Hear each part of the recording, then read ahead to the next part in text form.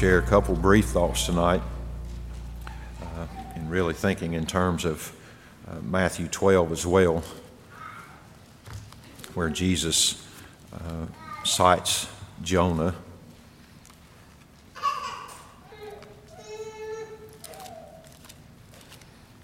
It's an interesting passage in chapter 12, as the leading up to Jesus making reference to the sign of Jonah. He begins really at the beginning of chapter 12, maybe even before, but certainly you can see kind of a flow there. But they come to him and they ask him the Sabbath questions and different things. The Pharisees noticed that the disciples were moving through the fields and became hungry and began to take parts of grains from the field. So they confront Jesus. They look to his disciples and why are they doing what is unlawful to do on the Sabbath? Jesus responds to that, verses 1 through 7. Then more teaching on the Sabbath as well in verses 8 through 13. 15 kind of is really interesting, but the Pharisees went out and conspired against him after these conversations as to how they might destroy him. Verse 15, but Jesus, aware of this, withdrew from there. Many followed him, and he healed them all and warned them not to tell who he was. And then Matthew tells us here in verse 17, this was to fulfill what was spoken through Isaiah the prophet. Behold, my servant whom I have chosen, my beloved in whom my soul is well pleased. I will put my spirit upon him, and he shall proclaim justice to the Gentiles. He will not quarrel, nor cry out, nor will anyone hear his voice in the streets. A battered reed he will not break off, or his smoldering wick he will not put out, until he leads justice to victory. And in his name the Gentiles will hope. It's interesting to me, as he's going to cite the Ninevites and the preaching of Jonah. They're Gentiles, so here he's citing this, building up to this, and the Gentiles will hope in him. Of course, I mentioned this, I think, in the last message, but in verse 22, they bring a blind, mute man to Jesus who is demon-possessed. And, of course, Jesus cast out the demon. The crowds were amazed. They were saying that this man cannot be the son of David, can he? Verse 24, but when the Pharisees heard this, they said, this man cast out demons only by Beelzebul, the ruler of the demons. And notice how firm Jesus' confrontation is in this discourse. And knowing their thoughts, Jesus said to them, any kingdom divided against itself is laid waste, and any city or house divided against itself will not stand. If Satan cast out Satan, he's divided against himself. How then will his kingdom stand? So if I by Beelzebul cast out demons, by whom do your sons cast them out? For this reason they will be your judges. But if I cast out demons by the Spirit of God, then the kingdom of God has come upon you. Or how can anyone enter the strong man's house and carry off his property unless he first binds the strong man, and then he will plunder his house? He who is not with me is against me, and he who does not gather with me scatters. Therefore I say to you, any sin and blasphemy shall be forgiven people, but blasphemy against the Holy Spirit shall not be forgiven. Whoever speaks a word against the Son of Man, it shall be forgiven him. But whoever speaks against the Holy Spirit, it shall not be forgiven him either in this age or in the age to come. Verse 33 through 37 speaks there, talking about the consistency of their character with what they're teaching. And then that's when they come to Jesus in verse 38. Then some of the scribes and Pharisees said to him, Teacher, we want to see a sign from you. And Jesus, I think after these conversations, particularly, Jesus says, an evil and adulterous generation craves for a sign. And yet no sign will be given to it but the sign of Jonah the prophet. Now he cites particularly about Jonah, that Jonah was in the belly of the fish 3 days and 3 nights. So he says the Son of Man will be 3 days and 3 nights in the heart of the earth. Now some people say that's the only reference Jesus was pointing to in the experience of Jonah. I'm not convinced of that. That was certainly the heart of it, because it symbolizes the death and resurrection of Christ, or is a illustrative of that. But I think there's more involved in the story of Jonah that points to Christ, which I think is important in Jonah, because that's the very root of the mercy that's being extended to Nineveh. In fact, Jesus brings that whole issue in 41, because he says, in regards to that, the men of Nineveh will stand up with this generation at the judgment and will condemn it, because they repented at the preaching of Jonah, and behold, something greater than Jonah is here. He mentioned even the queen of Sheba here, the queen of the south, will rise up with this generation at the judgment and will condemn it, because she came from the ends of the earth to hear the wisdom of Solomon. Behold, something greater than Solomon is here. Of course, Jesus is referring to himself. The kingdom of God has come to you, because he's already said, for if I cast out demons by the finger of God, then the kingdom of God has come upon you. And so I think he's drawing more from the illustration of Jonah than just the 3 days and the 3 nights. That's the primary thing, I'm absolutely sure, because in the death and resurrection of Jesus Christ is the fountain of mercy.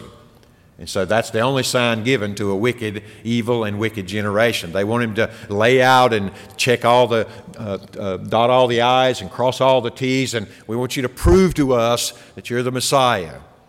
And there's no proving it to them at all, because they had already determined that they were going to reject him no matter what. Just like Jonah was preaching to a wicked generation, so he's preaching as well to a wicked generation. And he says to them, that's the only sign you'll get. So I just wanted to think tonight, just sort of closing out our study in the book of Jonah, but just these similarities. Some people would call them types. I don't know if I would call them types technically speaking, but there are certain similarities and portraits of Christ and his ministry in the life and ministry of Jonah. It doesn't mean Jonah is a Christ-like figure.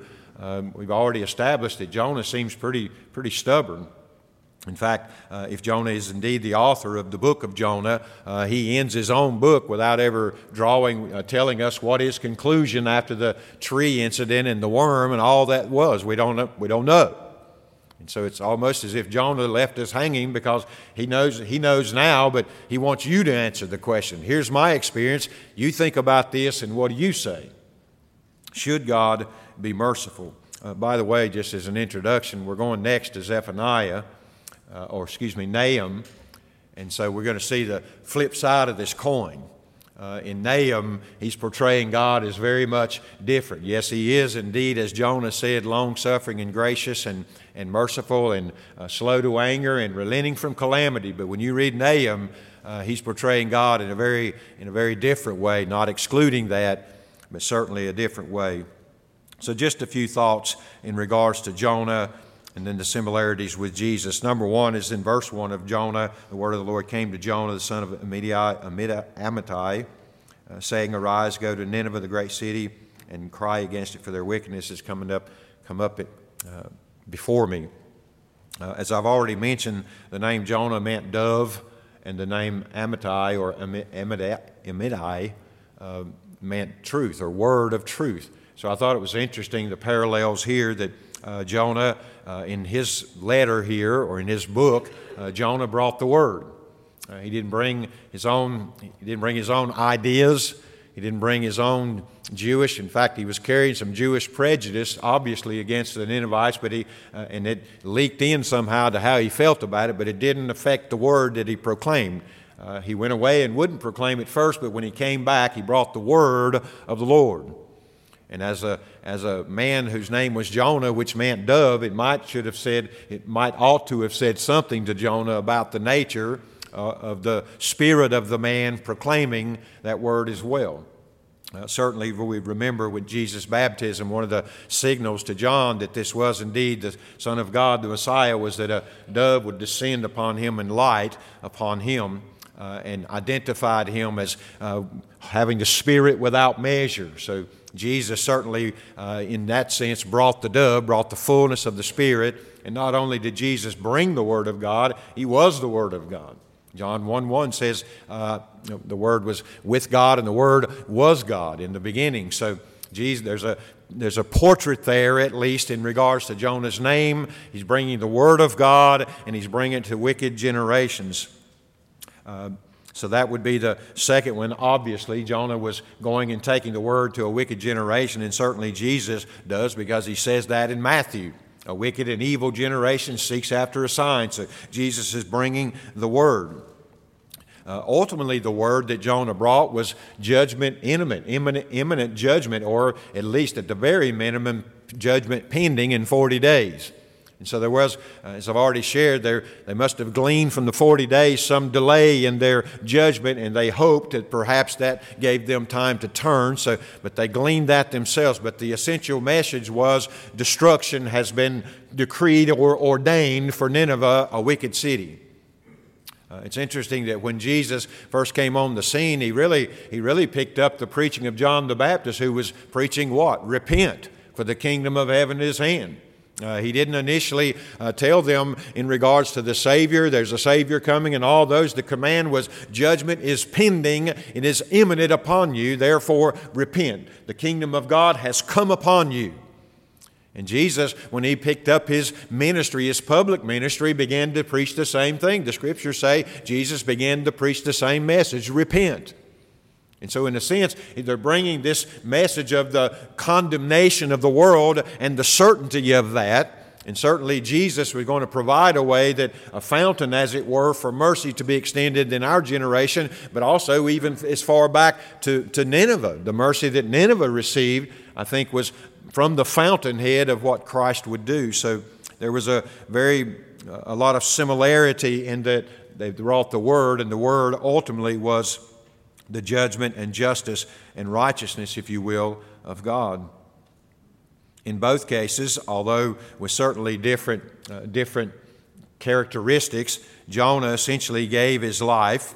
He voluntarily gave himself. In chapter 1, you remember me speaking there that whenever he went on board the ship and in his rebellion, the seas became rough and they wanted to find out what was going on. So every man was to pray to his God. So he's on a ship full of idolaters, heathens. This is not a Jewish ship. This is a pagan ship, a heathen ship, and all these men are idolaters. So here's Jonah in the midst of that. Well, finally, they finally determined that the peril therein has been brought upon them due specifically to the sin of Jonah here. But the parallel here with Christ is that Jonah ultimately volunteers. In other words, what shall we do? And he says, you're going to have to kill me. And as I made the point when I was preaching through this, Jonah doesn't commit suicide. They don't overwhelm him and take him by force. Jonah acknowledges that the only relief, the only salvation for you on this ship is that I must be offered over the side. I have to be thrown over the side. I have to be offering up my life. You know, we don't have to think very hard to think of the similarities with Christ. There is a voluntary sacrificial death. The only difference is Christ had no sin, which made him a proper sacrifice. Jonah was no sacrifice in terms of righteousness for those sailors. They still had to come to Christ and receive the mercy of Christ before they could be saved. But in their immediate circumstances, their life depended on the sacrificial death or the self-sacrifice of Jonah. When you read that in Jonah, you think, well, maybe Jonah's repenting here. Maybe he's understood that he ought not run from the Lord and he ought to change his heart. And he certainly does seem to have a change of heart in some ways in the fish's belly and the experience of drowning. And he does come back and he's obedient to go proclaim the word, but it doesn't seem like his heart's changed much because he's upset at the result. So this is not a direct parallel to the ministry of Christ. Christ was sinless.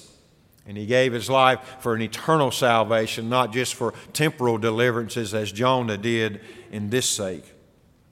So it's a voluntary sacrificial death.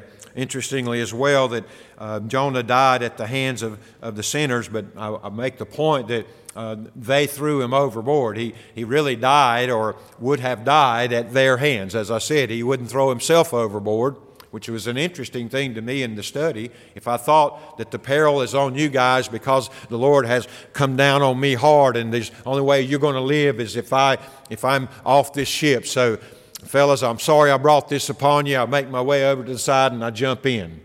Jonah didn't do that. He simply told them, me being off the ship is key to your salvation today on this ship. And so He submits himself into their hands, and it says they cast him up, take him to the side of the ship in the storming seas, and cast him off into the deep, with certainly knowing that he would be dying in the deep.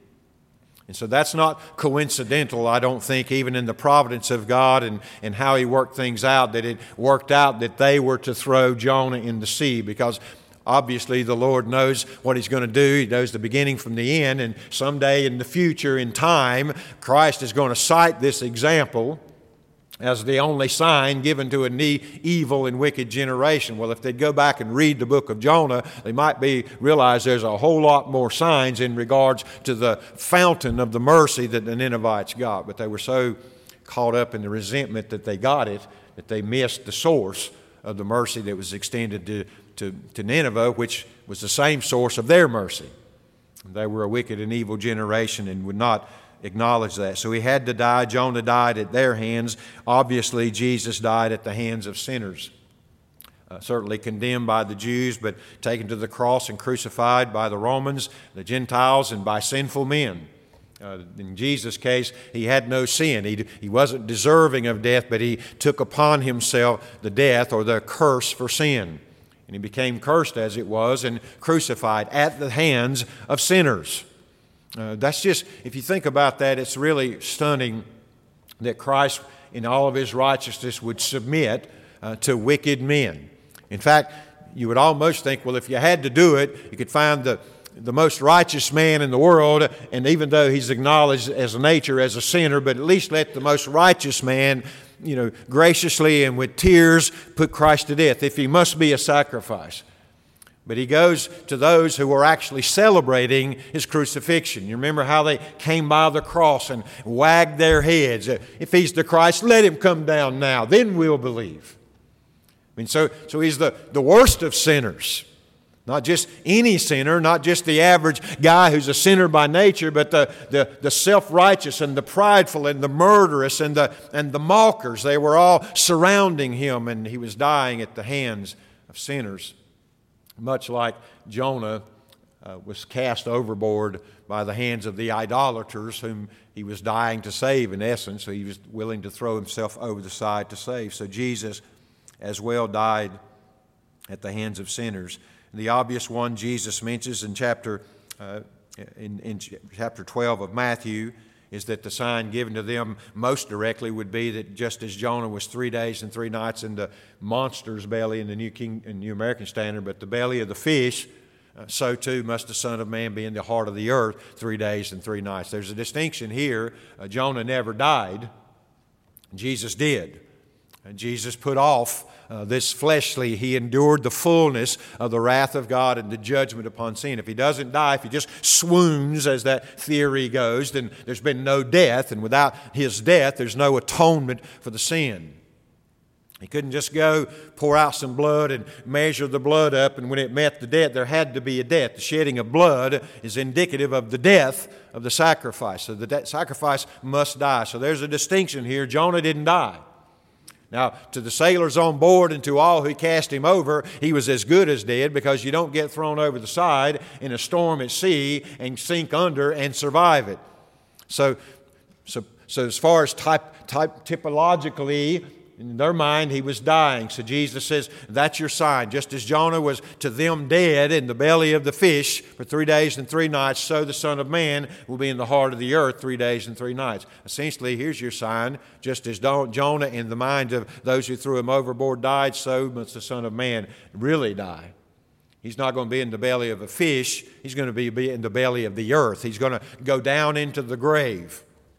That's necessary. And so Jesus says to these religious leaders, you want a sign?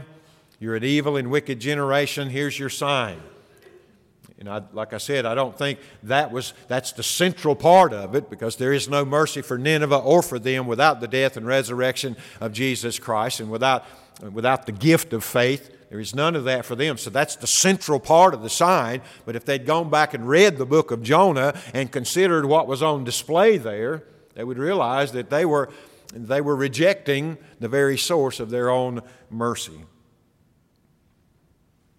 Notice as well that Jonah was seen alive again We know he's 3 days and 3 nights in the belly of the fish, but after he seems to have understood now and he offers up his prayer and understands some things, the Lord sends the fish to shore and he spits him out. So here's Jonah, the one who went over the side, who understood that his life would have to be sacrificed to spare the sailors on the ship, and went down into the deeps and was sure that he was dead. And God sent mercy down into the depths in the person, or in the form of a fish, who took him into its stomach, and there he survived for 3 days. And as far as the world was concerned, Jonah was gone.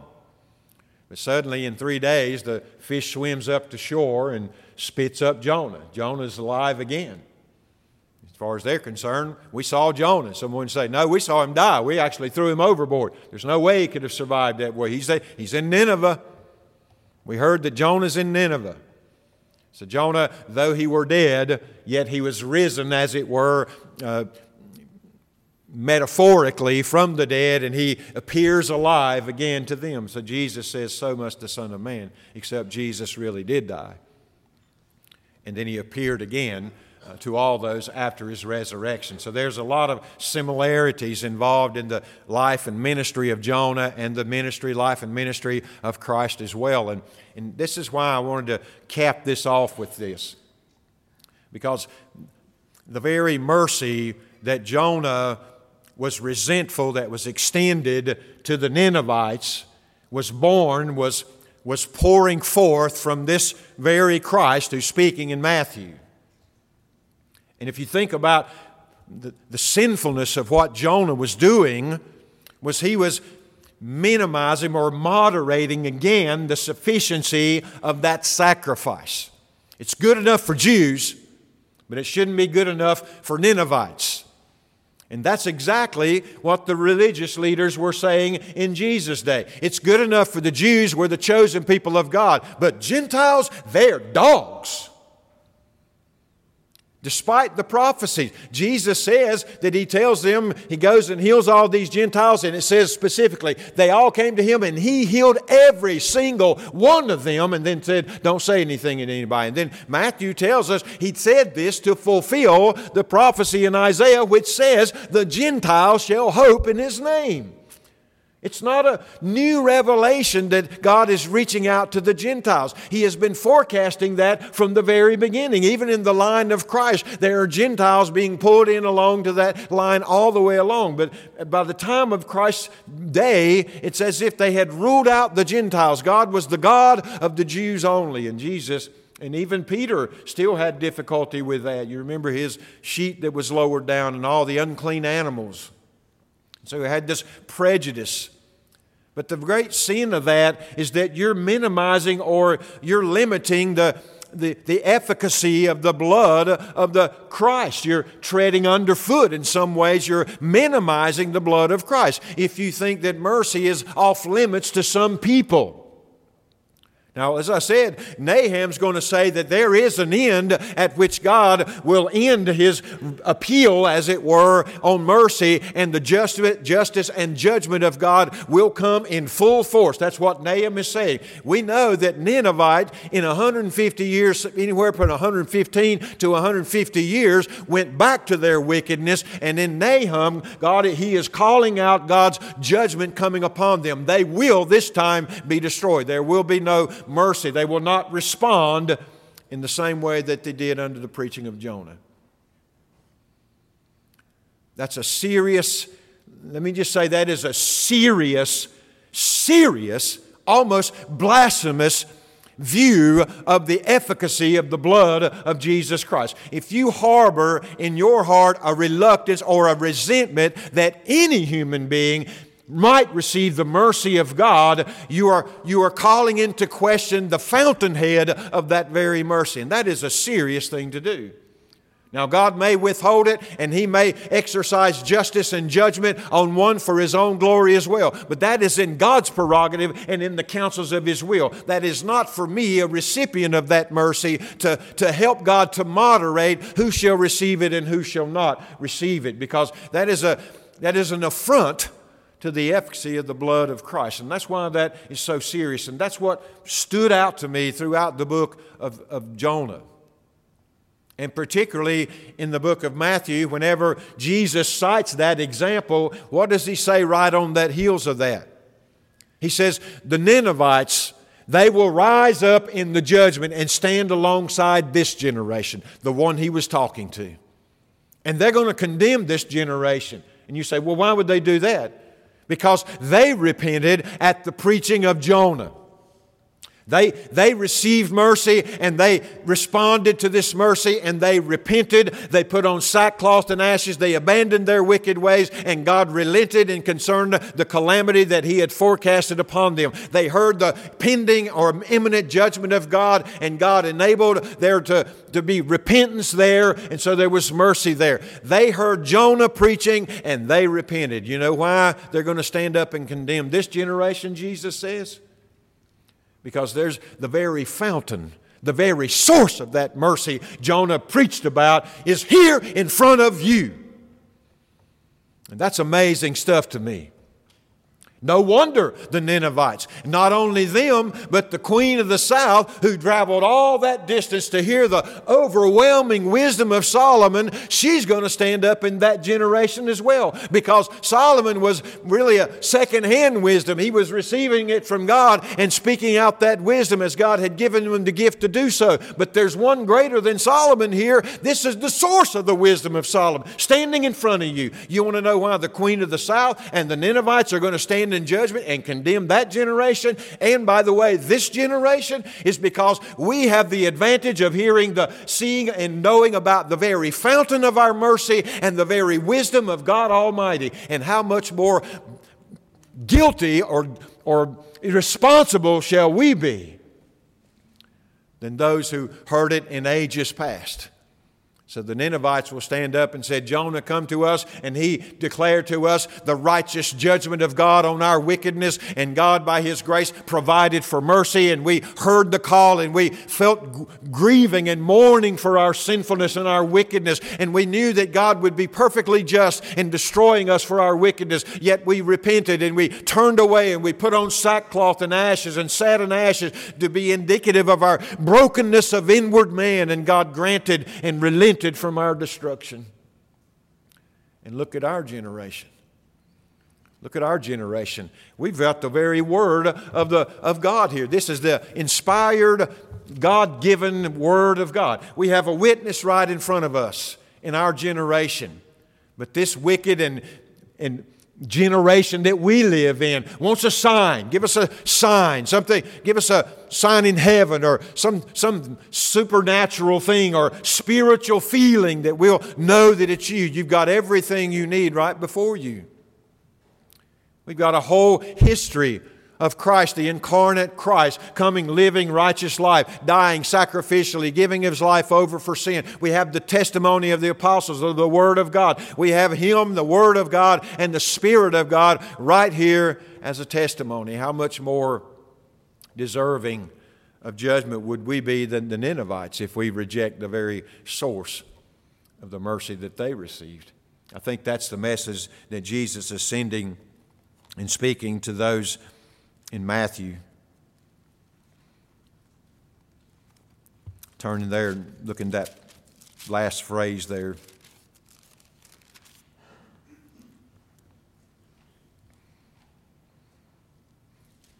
In verse 43, I'll close with this, but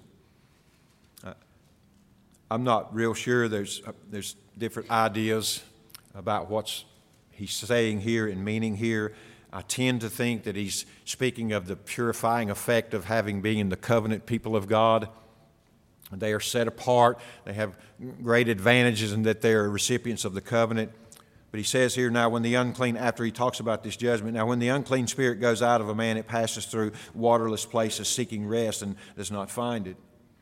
And then it says, I will return to my house from which I came. And when it comes, it finds it unusually unoccupied.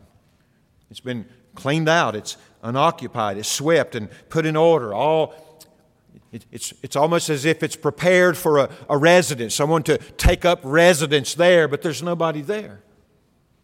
When the unclean spirit goes out, The place is unoccupied and it's cleaned up and garnered and swept as though it's waiting for its true recipient or its true resident to take up dwelling. But he says he comes back and the Spirit comes back and there's nobody there. So what does this Spirit do? It goes and not only does it take up residence again there, but it takes along with it 7 other spirits more wicked than itself. And they go in and live there, and the last state of the man becomes worse than the first. And then he says to them, that is what will happen to this evil generation. And I do believe that it has to do with the revelation that they had received. These that are speaking right to the Messiah right here. They had received the revelation. They had been partakers of the promises and the covenants all the way down through the years. It's as it were, God had set them apart, and in doing so had prepared the place for the residency of the Holy Spirit whenever He would come to dwell upon Christ's sacrifice. So they had been prepared to receive this very one. And yet they're standing here saying of this one, he's working by the power of the devil. And so Jesus says, essentially, the unclean spirit that was pushed out of them by that came back and said, hey, this place is like it's been fixed up for somebody, but nobody's here. So we'll just move back in. So the evil that was pushed out to make way for the Spirit comes back full force and brings more evil with him. And so now the last state of them is worse than the first state. Now they've had all these advantages, and yet they are rejecting the true resident of their heart, which would be the Lord in the person of the Holy Spirit. And now they're emptying out now, so they're wide open to more evil than they had to begin with. And Jesus says that's the way it will be with this generation that seeks a sign. Go read Jonah. Maybe that ought to be what we say to this generation. You want a sign? Somebody asks you, what sign? Give us a sign that Jesus is coming back soon or something like that. Just maybe try Jonah's preaching or try Jesus' response. Go read the book of Jonah. Read it. Read it and hear carefully and pray that God would give you understanding in what's in display there, because there are 2 things going on there. The righteous indignation of God and the just condemnation of wicked men, and the window of mercy. Go read it very well to our generation. So those are just a few concluding thoughts. Stand with me tonight. And Jonah, if you want to read ahead in Nahum and see the other side of this, which is terrifying. That's what the Ninevites faced apart from the mercy of God. Father, we thank you for your word. Lord, I thank you for mercy. I thank you for the truth of your word and how it comes to bear so perfectly in every generation. Lord, we do live in a wicked generation. In some ways, we may be as wicked as any other generation that's ever lived. And we seem to have an advantage because we have the technology to spread our wickedness at a frantic pace. And we see it escalating not only nationally but globally as well. We are that evil and wicked generation.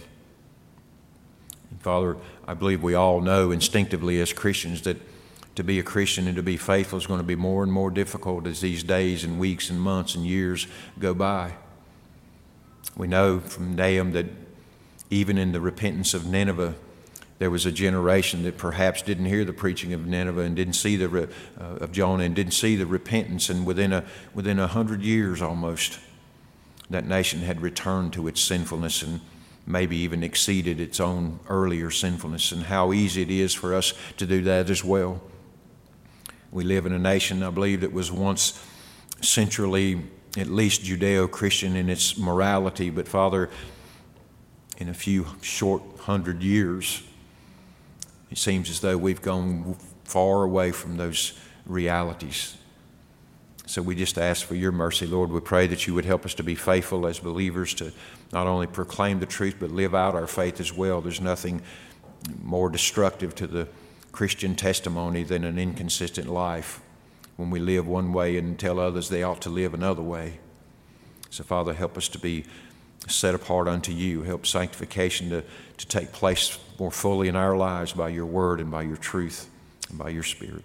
Bless those who've come tonight, Father. We do pray for the American Heritage Girls Ministry is, that we have a charter here. We pray that you would use that as an instrument and be with those who are leading. And Father, make them sensitive always to opportunities to share the gospel with young ladies and to not only point them to practical good and respect and integrity and such things, but Father, to the ultimate good, which is Christ himself. We ask these things in Jesus' name. Amen.